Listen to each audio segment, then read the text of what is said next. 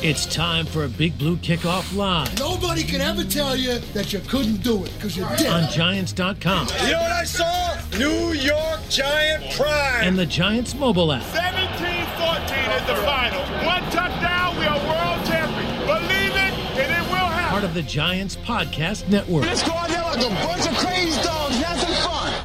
Welcome to Monday's edition of Big Blue Kickoff Live here on Giants.com as well as the mobile app. Lance Meadow, Jeff Feagles, Paul Dottino with you for the next 60 minutes as we are here to break down a Giants season opening victory over the Titans, 21-20 in Nashville. The first time they've won their season opener since 2016 in Dallas as Randy Bullock's 47-yard field goal attempt went wide left and the Giants were able to hold on for the one-point victory. Multiple ways to interact with us here on the program, 201-939-4513. That is option number one. Option two, hashtag Giants Chat. A reminder, you can find the archive of this show and our entire podcast network on the Giants mobile app, podcast platforms everywhere, and at Giants.com/podcast. So, guys, let's delve right into it. And clearly, to me, two things jump out. And, Jeff, you and I delved into a lot of this yesterday. It's the rushing attack, the ability to run the ball, especially in the second half. But I want to read a few numbers that I was breaking down while I was looking a little bit closer into things. 12 runs for 5 or more yards, 6 runs for 10 or more yards. And that's key because the Titans allowed the fewest of this kind in the NFL last season, 31 total.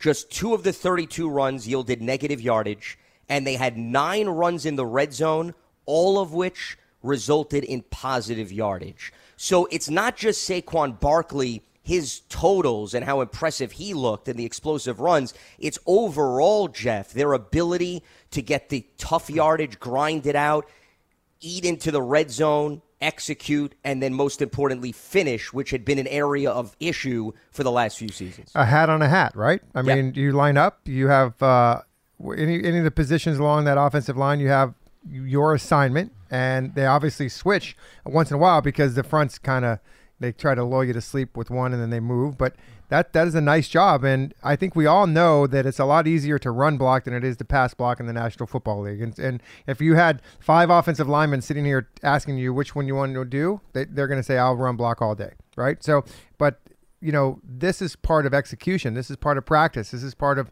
doing things the right way. And I think kudos to Bobby Johnson for, you know, really kind of putting this group together and getting them to be on the same page and, you know, going through the game plan. But we talked about this, Lance, all of us on this show, the ability for any team in the National Football League to be able to run the football. And this is going to be something that the Giants are going to build upon. Saquon obviously is not going to have close to 200 yards rushing a game, but the fact is that if you can be successful and both in the red zone and in the regular field at the running game, it's going to open up a lot of passing stuff for you too. So I think Daniel Jones will eventually, you know, he'll be comfortable with play action because of this running game. And Saquon, he took this team and put it on his shoulders yesterday and said, you know what, we're going to win this game. And it was sure nice to have the Giants 1-0 rather than 0-1 again, because you know when everybody starts talking, well, the chances of people making the playoffs when you start 0-1, that's what they're doing. They start like you said, it's like, oh my gosh, you know, the people are all now the Giants are 1-0, and now people are probably saying, what if they're going to be a home playoff game? Oh boy. Well, perspective is important. Yeah, exactly. Long ways to go, but back to your point, Lance, I think that the running game certainly was a lot better than the passing game because they had problems with containing Mr. Simmons in the inside. He was a man, I'll tell you what, that guy is a heck of a football player. Yeah, an outstanding player. Quite the presence. There's no doubt about it. I mean, he filled up the stat sheet with 6 tackles, 2 sacks, 2 for loss, and 2 quarterback hits. But they were still able, despite that, to at least bounce back effectively in the second half. And, Jeff, to your point, the Chris Myrick touchdown was set up as a result of the Titans having to respect the Giants' run game. But the other side of the equation, Paul, is explosive plays. And that was also something that was not necessarily front and center over the last few seasons. Each of the 3 touchdowns that the Giants had a play for 33 more yards. And that, to me, was also a huge difference maker. Obviously, the bomb to Sterling Shepard, but this goes right back in a boomerang to what you just talked about with the running game just a second ago. and it refers to the 3 points that I really just badly wanted to make here this morning. I know we got to get to a lot of phone calls because fans are just itching at the. We still have time to go through the layers of the game. Well, No anyway, rush. but here's where it comes down to. Barkley playing like a rookie again, only now with more experience and even more fire in his belly, and he showed it yesterday because that was the rookie Saquon Barkley who burst onto the scene and really, ran havoc through defenses in this league. That's number one. The grit and determination that he ran with. I need to stress, folks, on the final game-winning drive of this game. Barkley gutted out a number of very short runs where people keep saying, oh, he's all or nothing. Yeah, he had 2 huge runs. But look at the final drive. The Giants had 9 runs on the winning drive of 12 plays and 73 yards. And Barkley had a handful of them that were for 7 yards or less, where they were dirty yards, including the 2-point conversion, where he plowed ahead and got the gritty yardage. Nothing spectacular, just fought and fought and fought. I think that is awesome. I think it's awesome that Daboll and Kafka, for all of their fanciness that we know about them and their passing game schematics, they knew that you had to run the ball, especially in this game, if you were going to come back and win it. And so they ran it 9 times on a 12-play, 73-yard drive. They told that offensive line, it's time to get down and dirty. Let's slug the big, bad, heavyweight Titans in the mouth. And they played old school football. Because football 101, old school still wins. And that's what the Giants did on that final drive. Now, to your point, Lance, how about this? 2 of the explosive plays, and in fact, I even went a little bit further.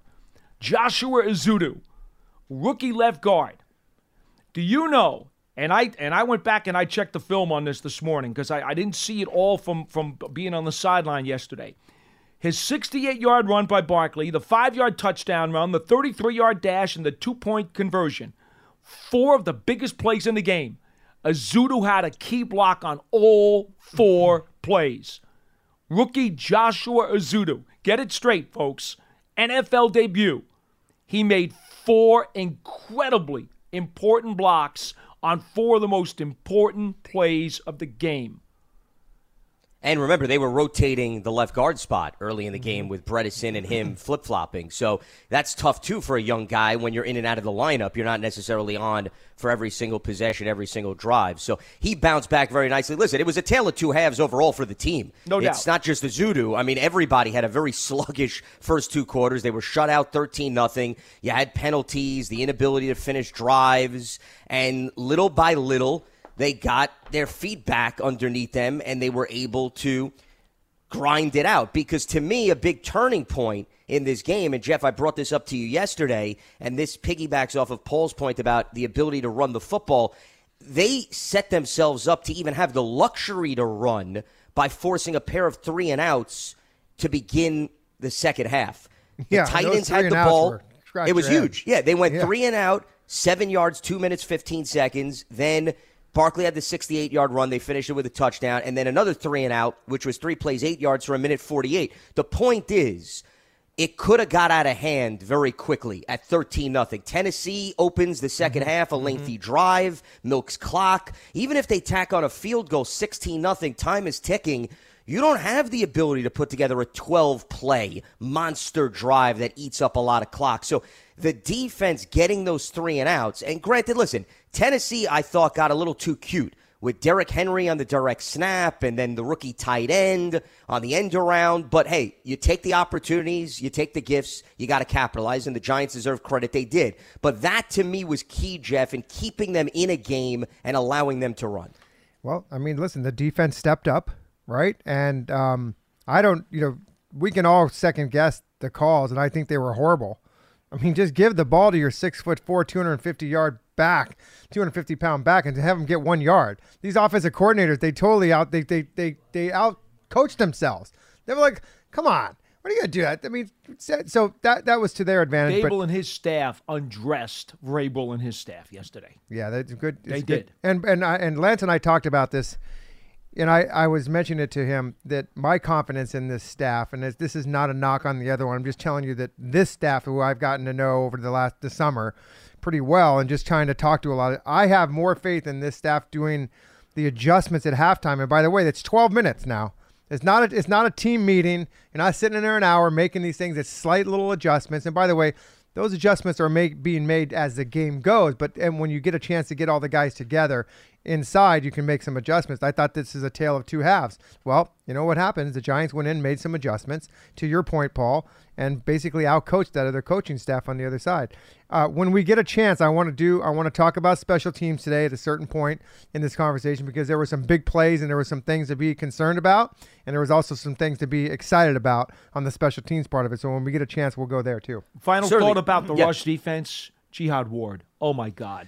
Well, oh my God. Listen, I mean, they went big, right? Yeah. We talked about that. I kept saying, guys, Martindale's got to go big. He needs more beef and more power on that front line. All right, so they stuck Ward and his big fat butt right up on that front line and said, you worry about setting that edge. Now, he didn't get pass rush. Well, that's what he wasn't going to. He was there to stop the run. That's what he does. Yeah. And, man, there was one body slam on Henry. That was sweet. Yeah. I mean, I think Vince McMahon's going to be putting in a phone call. He just put him right He's through very the physical turf. player. Very physical player. He hustles. He's pretty quick for a big guy. I mean, what is he, 200 and – he's close to 280, right? 285. Gee whiz. 285. And this is what Martindale's going to do, though, folks. Okay? Martindale is going to match up his schemes and his 11 against the other team's 11, knowing he didn't have his two-edge pass rushers against a team that's a heavy run offense. He said, you know what? We're just going to make sure that we got 4 or 5 guys up on the line almost every time, and Ward's going to be one of them. And it was really – it made so much sense. I don't know if you guys noticed this in the fourth quarter or not, but McKinney lined up on the line of scrimmage 3 times in a row and blitzed three plays in a row. 3 plays in a row.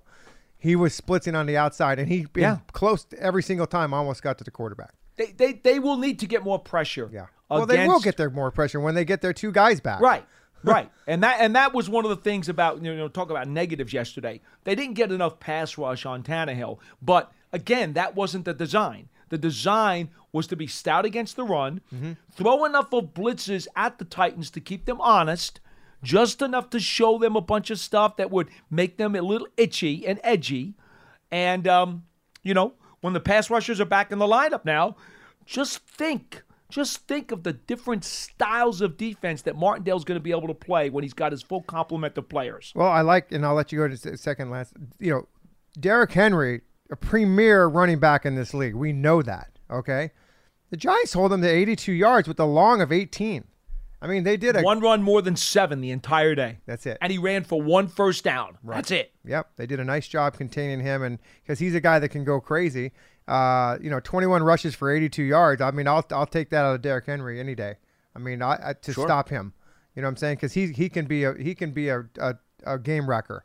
He really can. And by the way, back to your point, Lance, when the Giants stopped on those 2 third downs, when you have a running back like Derrick Henry, you can eat clock. And you can eat clock a lot, making first downs. And so, kudos to the Giants defense for holding up on those 2 plays and being able to get the ball back for their offense. Well, and if you look at time of possession, it was just about a 3-minute difference, even really less than that. So that's a big reason why I don't think the gap was wide in favor of Tennessee, because in the second half, they weren't able to have those lengthy drives where they were able to get Henry to dictate the tone.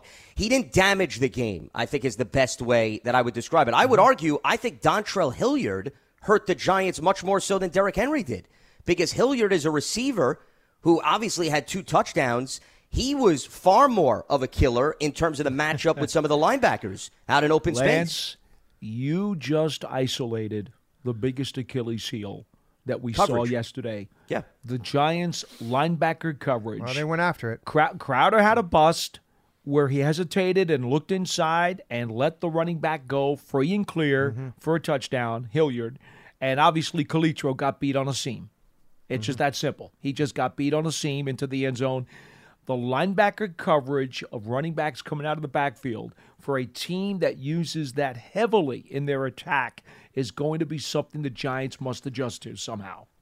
Yeah, they exposed that. That was their game plan, is to go after those linebackers, and they did. And you got Christian McCaffrey out in coverage this coming week, just to give you a heads up.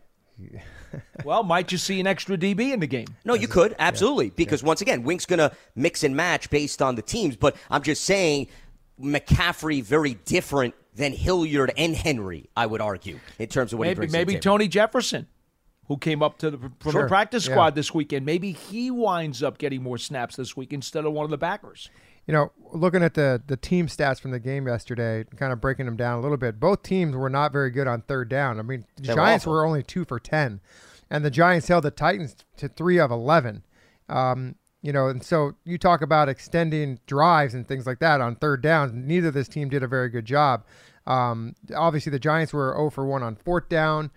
Anything else? And Jeff, by the way, I don't mean to cut you off. The downs and distances were not overwhelming. That's the crazy part. Yeah. They were 7 downs for 7 yards or less out of the 10. That means they only faced 3 third downs for 10 yards or more. Manageable downs. I think what helped them overcome the issues on third down was going back to those explosive plays. Yeah. Because they didn't need to dink and dunk when you have a 68-yard run, a 33-yard run, and then, of course, the 65-yard touchdown to Shepard. It covers up some of the issues, to your point, that were exposed a bit on third down and the inefficiency there. Yeah, penalties are another one. And you know, penalties are, you can, like the Giants had 8 penalties for 45 yards. You're like, well, 45 yards, 8 penalties. But it's when we talk about this all the time. We've talked about this till the cows come home. It's not a matter of how many or how much yards they are. It's when they occur, right? Yep. And so, you know, you look at a couple of these on the Giants. There was, you know, Calitro had a holding call in the fourth quarter. You know, so really, Darnay Holmes had another holding. So those were 2 big 8 penalties. penalties in the game. Yeah. Including, by the way, illegal formation on the last kickoff, Jeff. Come on. Listen, the theory behind this, and this could change from each coaching staff, but Tom always used to say 3 on offense, 3 on defense, and 1 on special teams. That's 7 a game, right? That's what is kind of the norm. It's tough to go a game without penalties. You know that. Right. It happens. Somehow the Patriots always have no penalties in a game. Go figure. But my point is that, you know, 8, and it's when they come. It's not a matter of how many. It's how detrimental. That's what Lance always says. Yeah, exactly. So, and I think the 2 of the 8 came at pretty big junctures in the game in the fourth quarter. On that last drive. Yeah. So, you know, and then, you know, we look at how many times we've sat in this big blue room with looking at each other going, how did the Giants, they lost on a 62-yard field goal. They lost on a 63-yard field goal.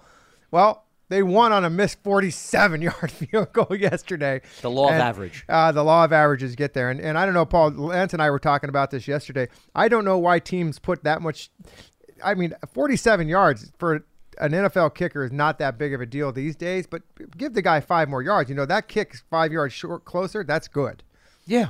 You know, but they took that little run to the right hash and get down, and they had a timeout left. They could have easily tried to get a little bit more yards there. I don't care that they didn't, you know. But that would have been a wise game plan. It's funny, Jeff. Ryan Tannehill, I was listening to the opposing pressers. I always like to hear the opposite team. He was specifically asked by a member of the media. Oh, wow. What was the rationale in just sort of giving up, and I'm paraphrasing the point, and just trying to get it centered as opposed to your point, fighting for extra yardage. Tannehill's response was, and I'm not saying that this is creating friction in Tennessee, but he says, you're going to have to ask Vrabel about that. So he said, okay. No, all he basically said, he was insinuating that the direction Tannehill received from the sideline was, we're prioritizing centering the ball. We're not prioritizing picking up some additional yardage. And listen, sometimes it works out great, sometimes it doesn't, which is another reason, not to get off topic, but one of the things I want to address before we open up the lines is the 2-point conversion. Brian Daboll mentioned he spoke to his team. They want to be aggressive. It worked out. It was fine. But here's the thing, guys. You still need your defense to get out on the field, whether you make the 2-point conversion or not. We heard and that I think from that guy, yeah. that gets lost in this conversation. Mm-hmm. They still need to make stops because even if you're talking about the pros and cons of going to overtime, if Tennessee, even in a tie game, gets into field goal range like they did and Bullock connects, there is no overtime. The game is over. So we can't excuse the defense as part of this equation, regardless of the aggressive school of thought in going for two.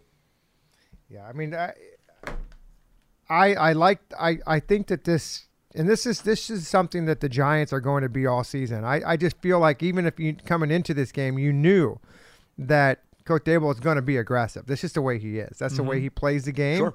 And so immediately when they scored that touchdown, in my mind, I'm thinking they're probably going to go for two here. Why not? What do you got to lose this year? You have nothing to lose this year. And obviously you play these games to win, but when you are handcuffed as far as salary cap and players and things like that, you can't expect to win as a fan. You got to have a little bit of, as a player, you're going in there trying to win every game.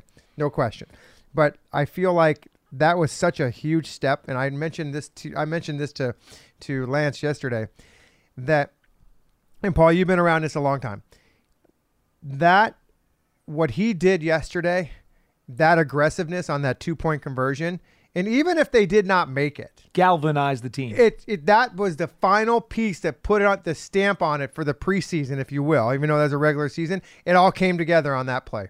And man, I don't know if any of you guys go and look at the video of Coach Dable in the locker room afterwards. That is epic. And that just goes to show you how much these players like this coach. You see, here's what happens by going for that play. If the Giants fail, at least Dable has sent a message to the team that I believe in you and that I trust you. Now, if they don't convert, that's on them for not executing. Right. It's not on the coach for going. It's not on the coach. Yeah. It's on the players for not executing. And now it means the next time he needs to make a decision, he's going to second guess himself because the players have not earned his trust to execute his wishes. Okay? But there is no negative to the coach by going for the 2-point conversion because that's on the players, not on him. If they make it, now not only do the players feel great that they've made the 2-point conversion and taken the lead, but now they have justified the coach's faith in them. So now not only do they know that he trusts them, it goes vice versa. They can trust him because it's working both ways. Yeah. It's working both ways. I also believe that the team trusts the play that they're going to run. They have that play. They've run that play. They have confidence that that play can work. And if you go and look at some of the other teams around the league that run that play. Didn't that smell of the Kansas City Chiefs? Well, it was a Kansas City Chiefs. They stole Hello, that Mike play. Kafka. Yeah. Thank you very much. Yeah, they ran that to Tyreek. It's there little before. Shuffle pass, The little yes. shuffle pass, and Been a big part of their identity. 100%. So who cares? It's the identity now is here. So they're going to run Hey, it. the but Giants players need to execute it. It doesn't matter about the Chiefs at the end of the day. Yeah, and Bingo. and it's the way it's drawn up and the way that. And remember, the Giants have been only running that play at this practice during the offseason and training camp. Mike Kafka has seen that play run hundreds of times. Yes, he right? has. So he understands Yes, he the has. ins and outs of that play, and obviously they had enough confidence to run it. So Lance Meadow, Jeff Fiegels, Paul DeTito with you here. Monday's edition of Big Blue Kickoff Live, recapping the Week 1 win for the Giants over the Titans, 21-20. We're going to open up the phone lines. First, though, a few reminders. Giants season tickets are on sale now for the 2022 season. In addition to ticket savings, membership benefits include access to exclusive events, experiences, pre-sales, and more. You can lock in your seats starting at just $100. Call 888-NYG-1925, or you can visit Giants.com/tickets for more information. Also, don't miss your chance to experience a premier hospitality experience, watching Giants games and world-class concerts in 2022 as a Giants suite partner. Limited full-season locations are available, or you can place a deposit for individual games. Call 888-NYG-1925, or you can visit Giants.com/suites for more information. 201-939-4513. Scott is in New Mexico, and he joins us here on BBKL. What's happening, Scott? Hi, guys. How you doing today? Doing all right. Obviously a tremendous win for the Giants, but I agree with pretty much everything you said, but there's one thing that you didn't mention, and football is more than just a game of X's and O's. It's a game of emotion. And in regards to that 2-point conversion, he had to do it. And here's the reason why. If he misses, it makes no difference anyways, because more than likely they're going to lose. You said that, by the way. Right, you did. And then I don't think you can negate the fact that if he goes for the 2 points, makes it, and then they assume they go down the field and get the field goal range, it does put a little bit more pressure on the kicker, knowing if the kicker misses when the game is tied, nothing happens pretty much except you go into overtime. But if you know that your kick now depends on whether you win or lose, that does put some pressure on the kicker. And they're supposed to make it anyways, I realize, from 47 yards. But that does put a little extra pressure on. So I think he had to do it no matter what. And I think it was a brilliant move to do for that 2-point conversion.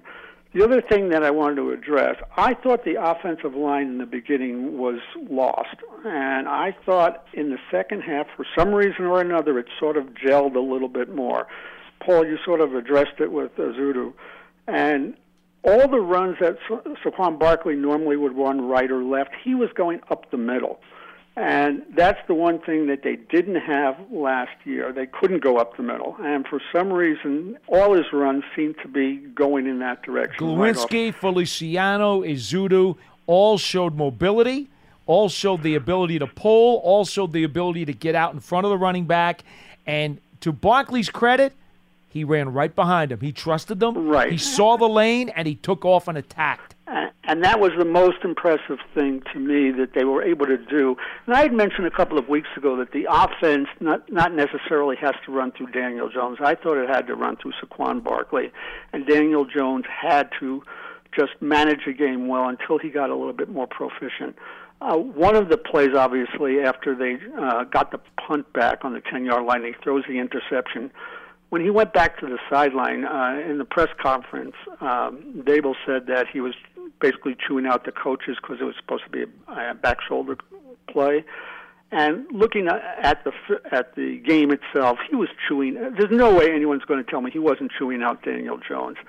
And he was chewing him out rather effectively, I think. And if you notice after that, Daniel Jones changed a little bit, and he did some of the things that I said they were going to do, which is he started to run the ball, control, running plays designed for him, which I think was important, and also he seemed to just get a handle and started playing the game a lot better, and I think he needed that. So when Brian Dable said he was chewing out the coaches, I don't believe it for a second. I think he was chewing out Daniel Jones, and he had to be chewed out, because, again, he had screwed up royally in that play. So I wanted to get your perspective, though, on the offensive line, and I'll take it off the air. The offensive line in the beginning looked terrible. Neal didn't look very good. They kept bringing in Bredesen, as you mentioned, and Ezeudu. I didn't think Feliciano played particularly well, especially on pass offense. But in the second half, something seemed to gel. And I know the running plays obviously heighten that, but also the pass play to Sterling Shepard. He was wide open on a mistake that the Tennessee Titans corner made. Fulton spun around. I mean, that's essentially what happened on the play. So when he spun around, Shepard ran right by him. Right. But did you notice that the offensive line itself, and also before I get to that, I noticed that Ty Crowder, you were sort of blaming him for some of the pass coverage, but he was really good on the run, I thought, and also was Tamon Fox in a very limited role. I thought he played very well, and I hope he'll get some extra time. But the offensive line is the key, as we talked about last week. So did you see the improvement that you want to see from at least in the second half? Did they seem to gel both offensively in regards to the run and the pass? I'll be glad to take your answers off the air, guys. All right, Scott. Appreciate the phone call. Well, I mean, I think, number one, Ezeudu getting more and more comfortable staying in the game, I think, helped immensely. You were talking about the pulling action, Paul. I mean, once again, you need to be on the same page with your fellow offensive linemen. When you go in and out of the lineup, it's hard to build chemistry that way, especially when it's your first NFL regular season game. So it's understandable that's going to take time. That's number one. Number two, what I wanted to piggyback off of is the point about Daniel Jones changing his mindset.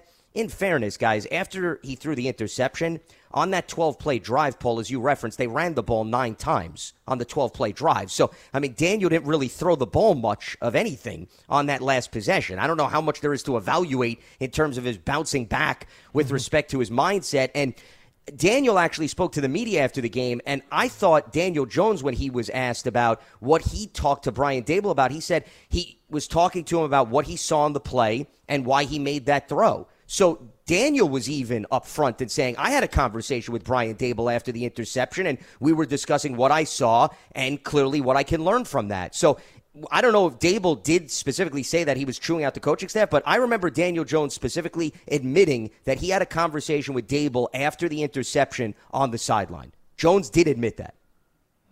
Correct. Yeah. Yeah, and by the way, you guys know I played this a long time. If your coaches never chewed you out before, there's something wrong, because this is what they have to do. These are grown Part men. of the job. Yes, it's part of the job. It's it's right there. This is what's going to happen if you don't do what you're supposed to. You're going to get your butt reamed. Okay, you're going to be like, oh, you're going to get yelled at. You're going to be, and that's what happens. And you have to, because if nobody says anything, or you want to work through the solution, right? What'd you see? I saw this. This is what I saw. And by the way, we all know that Daniel Jones has been working on the back shoulder throw all off season. Okay, and it's something we have to work on it. But the problem I had with that throw, there was two things. Number one was the throw itself, and number two was Daniel Jones. He had Saquon in the whole time was going to Saquon there. And so he looked at Bellinger first. But they were in the same proximity at the same time. They were on the right? left side. And he looked at him first, and then he looked out to the boundary.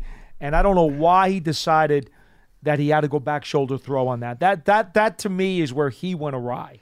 I think, and it's easy for us to be Monday morning quarterbacks here, but the situational football there is it's 3rd down and 7. Okay, it's 3rd and 7 at the 8-yard line. Yeah, get the field goal. Get the points. You're going to have to need them, right? You're going to need point. Don't turn the ball over in that. I was standing next to the end zone right there. It happened all in front of me. I'm thinking, Daniel, throw it to me and take the 3. Throw it to me and take the 3. You think you would have caught it? Yeah, that's the $1,000,000 question. Would you have caught it? That's no, because my hands are full of my notes. Would you have dropped the notes and reacted on the spot? No, my notes are too valuable.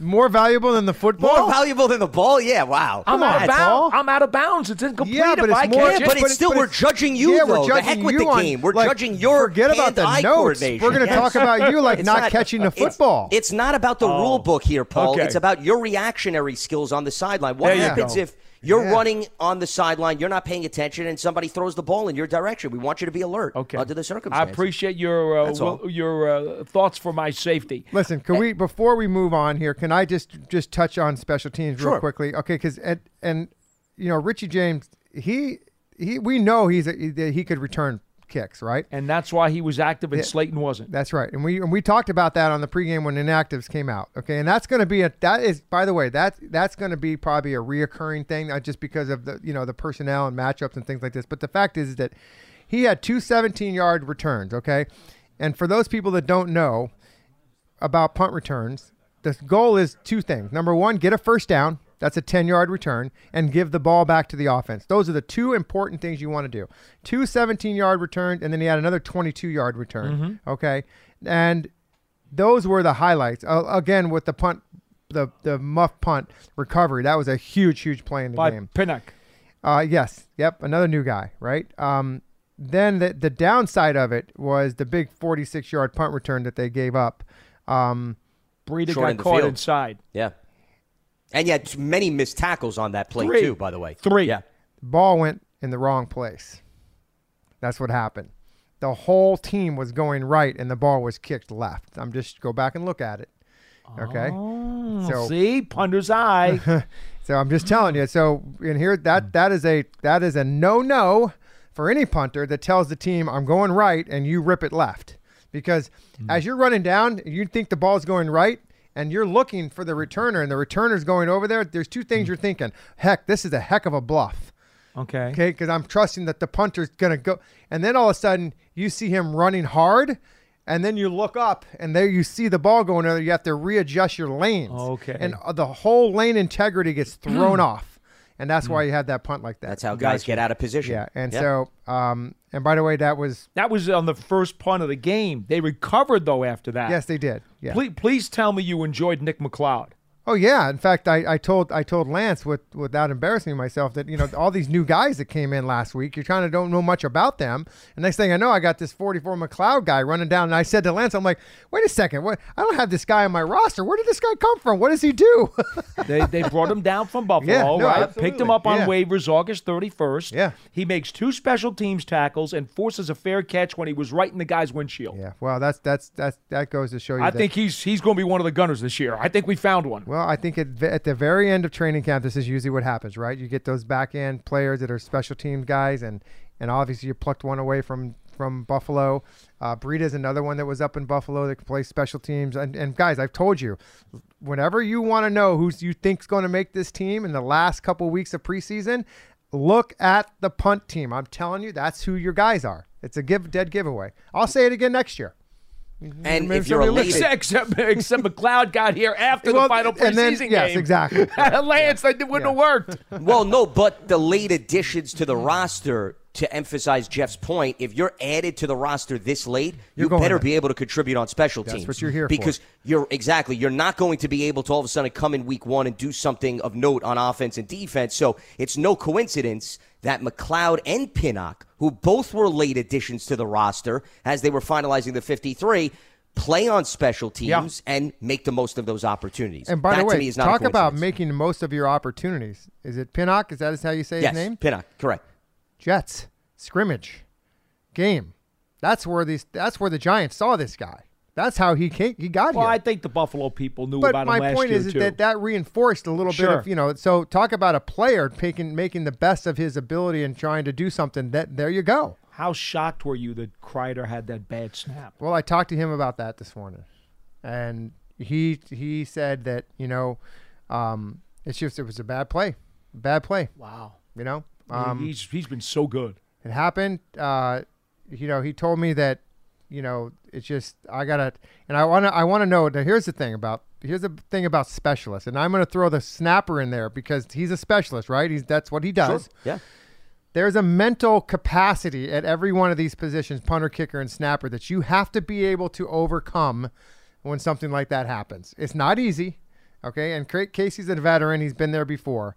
And I asked him, I said, so what was your mental state of mind when that happened? Because I've been there. I've dropped a snap on punts. I've dropped a snap on field goals. It's not easy to get that out of your head. And I said, what did you do? He says, you know what? I just said, I chalked it up as I've had hundreds and hundreds of good ones. You're going to once in a while have a bad one, right? And it's the truth. Unfortunately, it happened in a game. Sometimes it happens in practice. Those are the good ones. Those don't really count. But you like those. Yeah. But he told me, he says, I just persevered through it, and I knew that I'm here for a reason, and I'm good at what I do. I have a Pro Bowl. And he just went right back to it, and I think he's going to be fine. Good for him. Yeah. So, anyway. Lance Meadow, Paul DiTito, Jeff Eagles with you here. Monday's edition of Big Blue Kickoff Live. Going over the ins and outs of the 21-20 win for the Giants over the Titans. Let's head back to the lines. Ralph is in Florida, and he joins us. What's happening, Ralph? Hey, guys. How you doing? Just excited. Great win. Lance, this is for you, and Paulie, that's for you, too, because you guys always talk about these things and a lot of people don't cover. The hidden yardage in a game that makes a difference. I mean, that challenge by Brian Dable's staff, on that knee down that brought the Titans back 10 yards, that's huge. A lot of people won't think about it being huge, but think about it. That was the reason that they didn't get, they were all the way back there and they were able to stop them on 3rd and 1 and get Richie James to get that 25-yard punt return, 22-yard punt return to start the drive. Like, if he doesn't, even if he gets that first down, you're thinking they could pin the Giants deep and put them in between the 10-yard line. You know what I'm saying? So that little challenge, a lot of people go, oh, that's nothing. It's 8 yards. 8 yards is huge, though, in games like this, And second of all, like, I thought Gillen had a great game punting, except for, like, when, Jeff, you always point those things out and nobody knows. The ball's supposed to go to the right. He kicked it to the left, things like that. You're like, okay, now you understand why the punt team didn't cover. But the booming kicks he was kicking, I mean, he was pinned him under the 20-yard line, I think, 3 times. I think he had a big game. And, for all said and done, yeah, Lance, you're right about Daniel Jones, that the last drive, he really didn't make. He made a great throw on 2nd down to Richie James to get 10 yards. I mean, he made the crucial run on fourth down and keep the drive going. So again, even though he didn't throw the ball and he made the bad interception to stay in the game, to keep his head in the game after all he's been through, all the criticism he gets and everything, and he knew the spotlight was going to be on that after the interception. He kept his head in the game and drove his team down and made a great ball fake on that second down to throw the touchdown. I mean, let's give some credit where credit's due too with Daniel Jones. He only missed 4 passes, and the Richie James pass should have been caught on the third down. That was a hell of a throw, I thought, under pressure. Threw it right to Richie James, and Richie James he rolled around and lost the ball. Yeah, and but he threw a great throw. I thought he made a great throw on that play. It was. Sure. In coverage, and let's give the kid credit. It's his first game under the preseason and all that, but this is the first game under Daboll and Kafka against a good defense, a second-ranked defense against the run, and a good, solid defense with an offensive line with a left guard. And Paul and Jeff, you guys always say it, one guy doesn't do his job, and the whole play's gone. That left guard position in the beginning of the game was getting destroyed. Azuda came back big, but he was getting destroyed. When Jeffrey Simmons blew by him for the strip sack, he got destroyed. Everybody else did their job, and one person could kill the whole game. And I just thought that they came together as a team. The offensive line got better down the stretch. And, it's one game, and, of course, everybody's going to overreact. Let's see what we got in the next game. And if the next game the offensive line gets better, and then it gets more comfortable, and more receivers get involved like Kenny Galladay and Kadarius Toney. You never know. Again, this is football. Bounces got to go your way in football. You know that, and I know that. And it was great to see them come out on the victory finally, and not always, here we go again. We did what we did. We took the lead, and, yeah, we lost it at the end. And it was just a great game. I don't know what you guys think, but I just thought that was my feeling of the game yesterday. Well, and that was the big difference, and appreciate the phone call, Ralph, because in previous games, when things would start to all of a sudden get out of hand and unravel, you didn't really see this team be able to bounce back and have a second half like they did and overcome the penalties and some of the offensive line hiccups and the turnovers, but they found a way. So that certainly is a huge turning point in comparison to how we've seen games finish in previous years. In terms of big picture perspective, and, the caller worded it, hey, it's just one game. And yes, it is just one game. And it goes back to, Paul, what you brought up, Jeff, conversations we've had. Wink's going to have different schemes. Snap count's going to vary this season. And I'm glad the caller brought up Kadarius Toney if he gets more snaps. Well, Toney, he was brought up to Brian Daboll in the postgame presser, and Daboll said, listen, there were some packages Toney was a part of. We just didn't get to it in the game. So the point is, there's going to be games where Toney's going to play a lot more than he did yesterday. But then there's going to be other games where Richie James may be a focal point, like we saw a little bit yesterday. Expect it to fluctuate. And here's the other thing. Wan'Dale Robinson hurt his knee yesterday. Brian Daboll is going to speak to the media later today, but we don't know if he's going to be sidelined. Maybe now Toney goes into other packages because he's similar in skill set to Wan'Dale Robinson or Sterling Shepard. I just feel, guys, there's going to be a lot of movable parts this season. More of a reason why don't think what one game shows is automatically going to be an indication of what comes down the line. Look, next week, for all we know, Sills could be down and Slayton could be activated. Sure. Yeah. Or maybe Robinson can't make it and Slayton takes his spot. There are going to be so many scheme-specific, week-to-week plans that these coordinators are going to implement. And that's the beauty of not only their brilliance, but the beauty of this roster getting better, which allows them the flexibility to do that. Okay, let's not kid ourselves, Lance. I don't want to knock the previous couple of coaching staffs, but they were also hamstrung to some degree by the fact that the roster wasn't deep enough that they could even think about getting this fancy.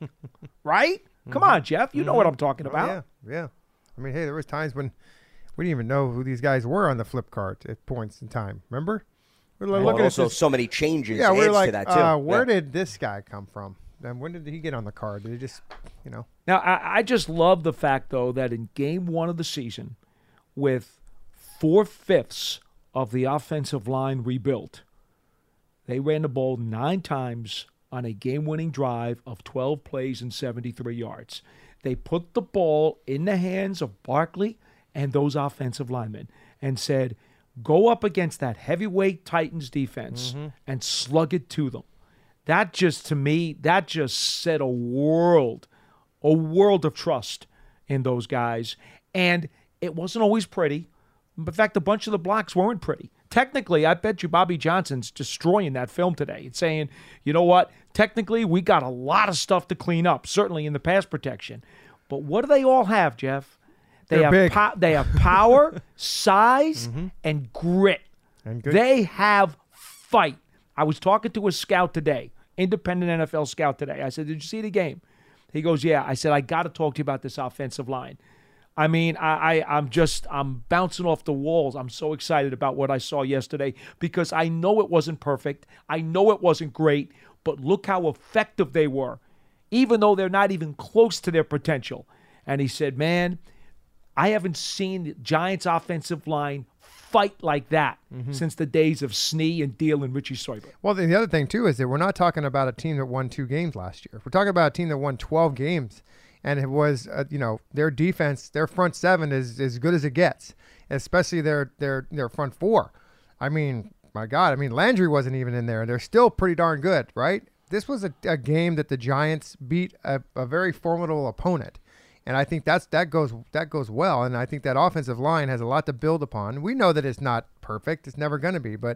And every film breakdown is always looking at the negative. The coaches will try to point out as much positive as they can, but meetings are usually negative because they're trying to fix things, right? And reinforce things. Yeah. And so I think that when you're in those meetings, and by the way, if you do not have thick skin in the NFL, then you're not gonna last. So that's my point with Daniel Jones. Daniel Jones is a big boy. He can handle it, okay? And by the way, he plays one of the hardest positions in sports, and he's going to get criticism from his coach, the staff, and even the fans and everybody. So that's what makes a quarterback, the good ones, even more special, is that they can handle criticism and then go and correct what they're getting criticized for on the sideline.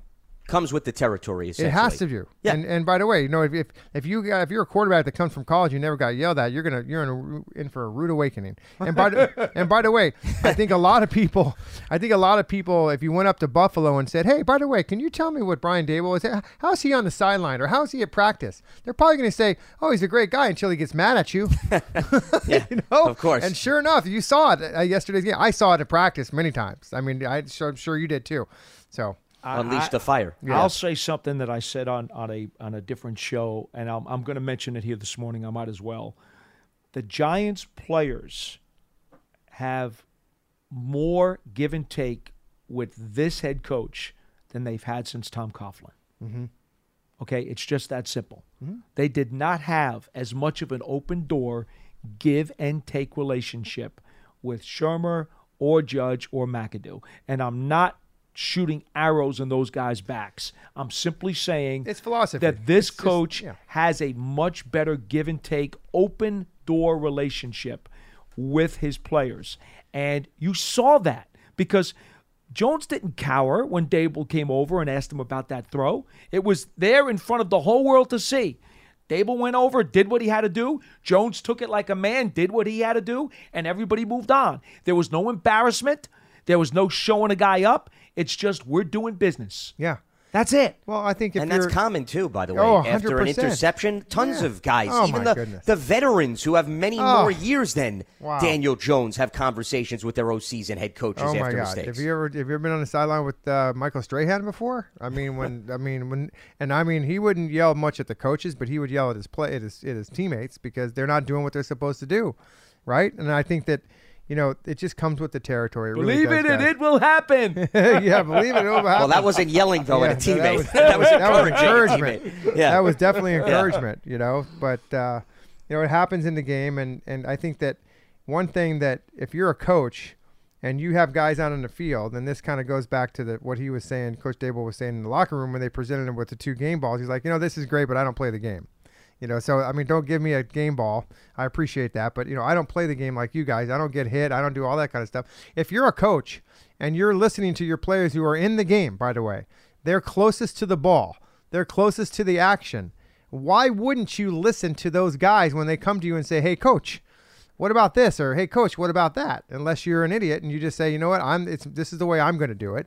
But that just goes to show you that's good coaching if you have an open door policy, both in the game and outside the game. Because there's a lot of things that go on in this building when you have 53 guys and a 16-man or whatever it is, practice squad. You got a lot of guys, a lot of humans, if you will, that have different takes on the game and different philosophies on how you're going to do things. Not every player agrees with the coach 100%. We call it coach talk, right? Oh, it's just coach talk. And in one ear and out the other, but it can't always be that way. You got to listen to some of the coaches because, by the way, they're probably studying tape way more than you are, and they understand your opponent a little bit better than you do too most of the time. The other thing to me that stands out about Daboll, and this is why every coach's different philosophy and how they go about their business, Daboll is very forthcoming, to Paul's point, about the give and take with his players. He lets the media know about some of those conversations. There are other coaches that they have open door policies. They just don't reveal that to the world. Right. So I think what makes Daboll different is he reveals it. Daboll doesn't hide it. He tells you, I went over on the sideline. I had this conversation with these guys. I asked them how they feel. Other coaches have those conversations, but they feel it's not anybody else's business to let you know what they're talking about, whether it be behind closed doors or on the sideline. So I think Daboll's just confident. He's very open in terms of his give and take. Other guys just may not give that aura off. That's the way that I view it, with respect to him. Yeah, that works. Sounds fair. Yeah. Let's reopen up the phone lines. Big is in New Jersey, and he joins us. What's happening, Big? Hey, what's going on? Hello, gentlemen. Hi. I just got two questions, and I just take the answers off the air. I want to know what was the snap count at left guard, and how did the coverage units do on kick and punt return? Because it was pretty bad in the preseason. I think Bredesen had 7 series, and I think that Ezeudu might have had 5. That's just from my recollection looking at the final snap count. I published it this morning on my Twitter. I got it here. Bredesen played 32 snaps, and Ezeudu played 28. 53% to 47%. Correct. Yep. Do we have the numbers on who allowed pressures? Do we have? Do they show the numbers on who allowed like pressures and sacks? No. Okay. No, and that's going to also be different in the eyes of the beholder. I mean, PFF does a lot about that, but clearly everyone can look at it and give you a different perspective too. In fairness to that. So, from the eyes of the beholder, in your eyes, who do you think had the better overall performance? Well, I think Ezeudu got stronger as the game went along. I think that was evident. I didn't get a chance to watch the game. I'm sorry, I was at work, so I just wanted to. Okay. Well, they had him in there on the winning drive. Yeah, so. Correct. And again, Ezeudu had a key block on each of the big 5 Barkley plays, so you can't ignore that. There's no doubt that Jeffrey Simmons is a beast. Okay, he's an animal, and especially in the first half, in pass protection, he took Ezeudu to school. Okay, that's just a fact. It's a fact. You know what sounded good though? You know what sounded good? You just said 5 Barkley big plays. That's what sounded good. That right there, you won me over right there. 5 Barkley big plays. Yeah, the most important Barkley runs of the game, and Ezeudu had a hand in all of them. And look, coming out of North Carolina, we all knew that he was a terrific athlete with size and power. He could move, and he would be a force in the run game. They knew that. That's why they took him in the 3rd round, where he was a bit raw, okay? And this is a fact. Was a bit raw in pass protection. And you know what? He's a rookie. You're going to have to live with a little of that. The more he plays, the better he'll get. But until he gets to be a polished player, there are going to be some lapses. And Jeffrey Simmons had one of those on the strip sack. It was brutal. But that's going to happen. He's a smart player. He played multiple positions at UNC. But like any other young player, technique sometimes doesn't necessarily run equivalent to your book smarts. So now he's learning. Jeffrey Simmons is a lot different than some of the big boys in the ACC, and you have to adjust your technique.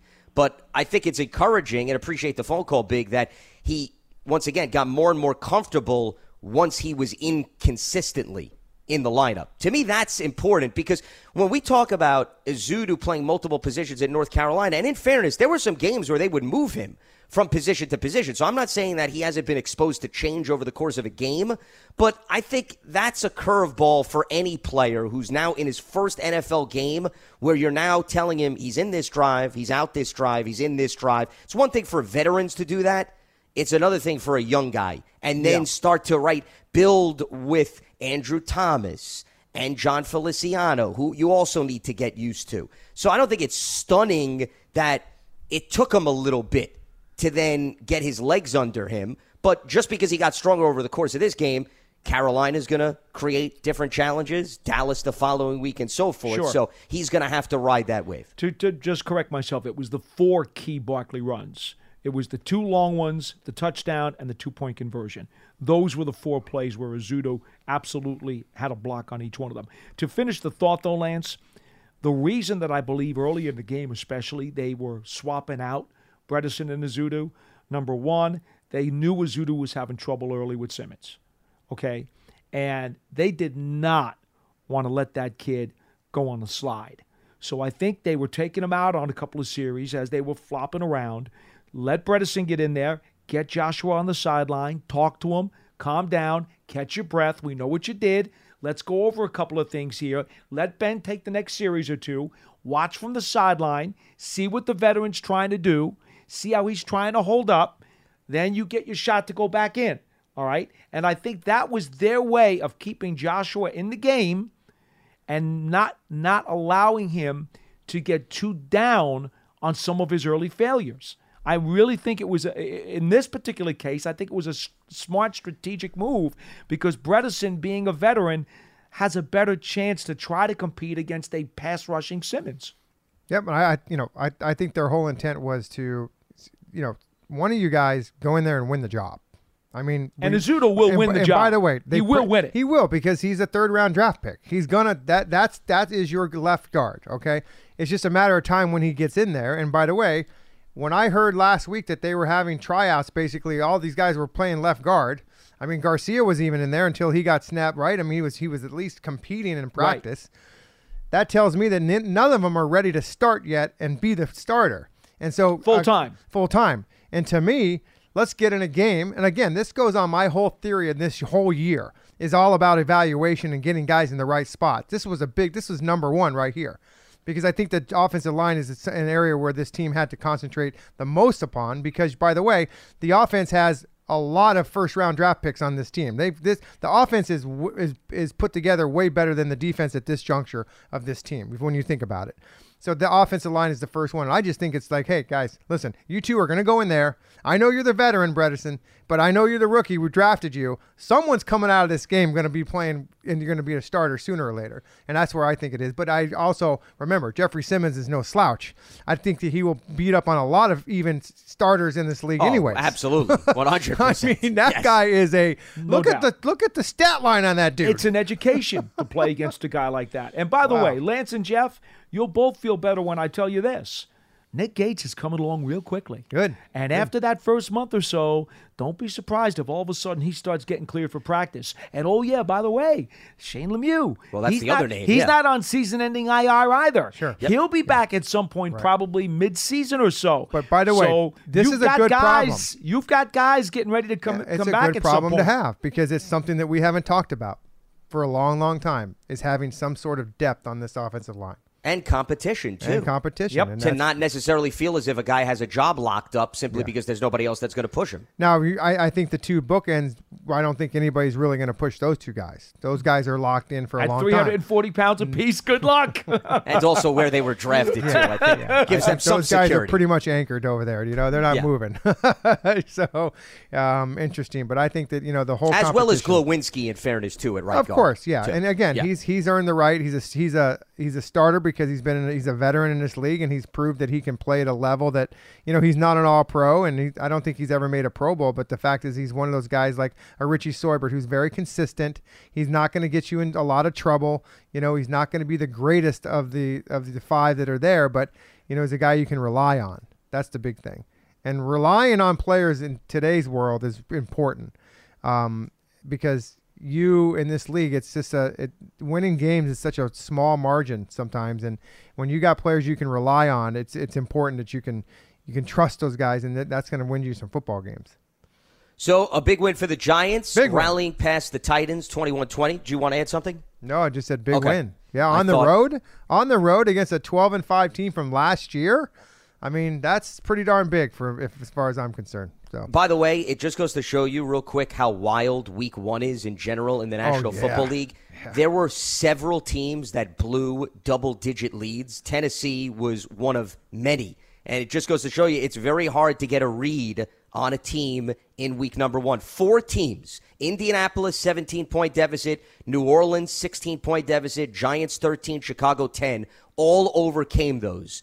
At least 10 points to win or tie in week number 1. Is this where I spend a half hour talking about September football again? Well, no, I wasn't opening that door. I was just giving an example of it. No, it's more about providing perspective. It's more about why and I not don't bet. overreacting to a win or a loss in week 1, no matter what side of the equation you're on. Overreaction Monday. We're on the same page. Correct. Yeah. That's the purpose of that statement and of that statistic. Well, the first month is really kind of like that, Sure. right? I mean, it's a feeling out process for everybody in the league for the first month. And, if you go with that philosophy up there doing New England, they always talk about the first 4 weeks as basically the preseason, So got to see the first quarter of the season before right. I think you get a good read on teams. Agree. Brian Daboll will speak to the media later today, so stay locked to Giants.com for the latest. The 2 key guys to keep close tabs on, Wan'Dale Robinson left with a knee injury, and Nick McLeod, who we were talking about, a key special teamer, had a hamstring issue. So those are the 2 injuries coming out of week number 1. We'll be up and running again tomorrow at 12:30 p.m. Eastern. A reminder that Big Blue Kickoff Live, today's episode, is part of the Giants platforms everywhere and Giants.com/podcast. For Jeff Eagles and Paul Dottino, I'm Lance Meadow. We will speak to you on Tuesday right here on Big Blue Kickoff Live. Have a good one.